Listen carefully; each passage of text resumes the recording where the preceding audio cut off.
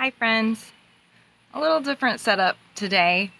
I'm Justine Frolker, author, speaker, corporate trainer, and certified Daring Way and Dare to Lead facilitator, and this is the place that we talk about courageous resilience in a really imperfect way with a lot of animated emotion, and where I teach you skills, tools, and especially the language to make real daily sustainable change in your life. I have like all these different ideas for videos swirling around, and life.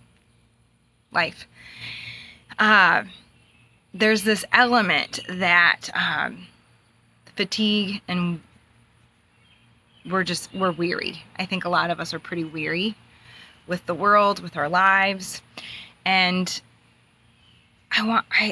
something came to me as I was sitting out here. I just finished reading some of my scriptures, and a couple monarchs, of course, came into the garden. And for those of you who don't follow my butterfly journey, the monarchs aren't having a great year. So usually I have monarchs flying everywhere. 2020 is uncertain. And if you've followed any of the work that I teach, that's one of the 3 pieces of vulnerability: emotional exposure, risk, and uncertainty. 2020 is just, it's really uncertain, and everything changes. You can find a study to discount the study you just read, an article to discount the article that you just read, or the Facebook post, wherever you're getting your information. It's hard to know what is truth, which I've talked about before. I'm wondering, though, if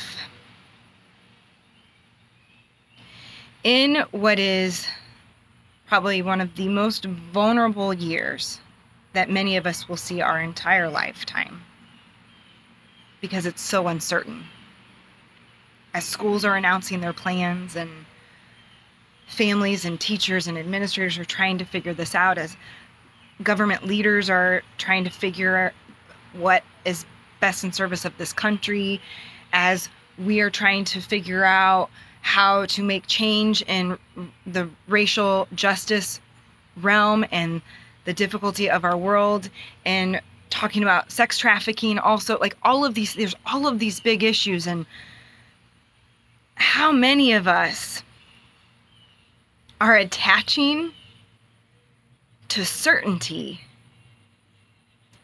about an issue, a thing, maybe a couple things, because it feels like it's our only sense of control in the most uncertain world, or year of the world, or what feels the most uncertain, right? And I know what I teach is so annoying, because I'm asking you to be uncomfortable, because the permission of the and, the complicated gray, the messy middle, the grief and the joy, I know this, and this is what I don't know, and I believe in Black Lives Matter, and I'm not sure I believe in everything that the organization aligns with. Like, wait, what about sex trafficking? I believe in masks when it comes to this, and I'm not sure I do in this. Like, all of these things, like, are we over attaching to certainty because it's so effing uncertain right now?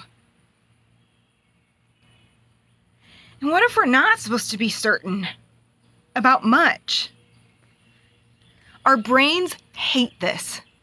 Our brains hate it so much, because our brains love to feel certain. Our brains want to tell us who the good guys are, who the bad guys are, what's safe, what's not safe, what's dark, what's light. Like, our brain is wired to keep us safe and comfortable, and frankly, there's nothing safe or comfortable about the year 2020.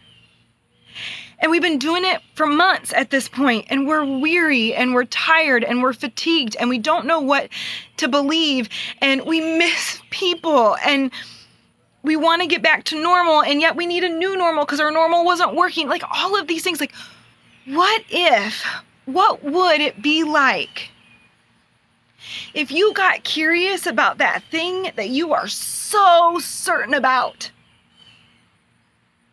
What if you got curious about it and explored, are you over attaching to the certainty of that one thing?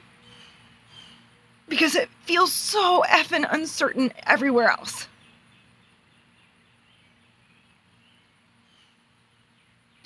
The only thing I'm certain of, the only thing, as the year 2020 keeps moving forward in the uncertain way that it is, difficult and fatigued as I am in my own battles of pain and job stuff and exciting things coming and rest and delight and learning how to trust and all of these things, the only thing I am certain of is that somehow this will be okay and that God is good and God is so present in it. I don't know what study to believe. I am not sure how I feel about all of these issues day to day. And what I am really leaning into, as uncomfortable as it feels, is that perhaps when I am feeling so certain about something, that is actually a way that I am freaking plowing through the vulnerability of what it's like to be human in 2020. And what I know for sure is that plowing through your emotions, numbing them, escaping them, avoiding them, is never in honor of truth. It'll never honor who you were created to be. It will never honor your whole story.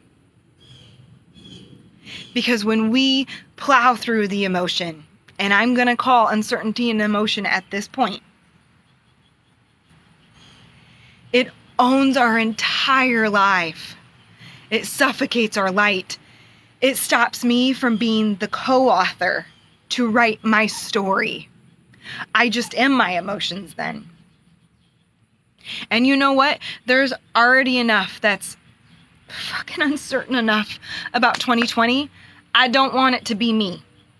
I don't want it to be my emotion that I am finding safety in or certainty in or solace in, because it's not.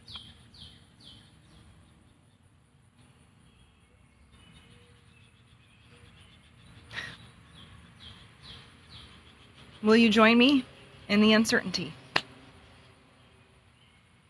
What if that was our call? What if that was the place that we met one another and said, I don't know about that. This is what I do know.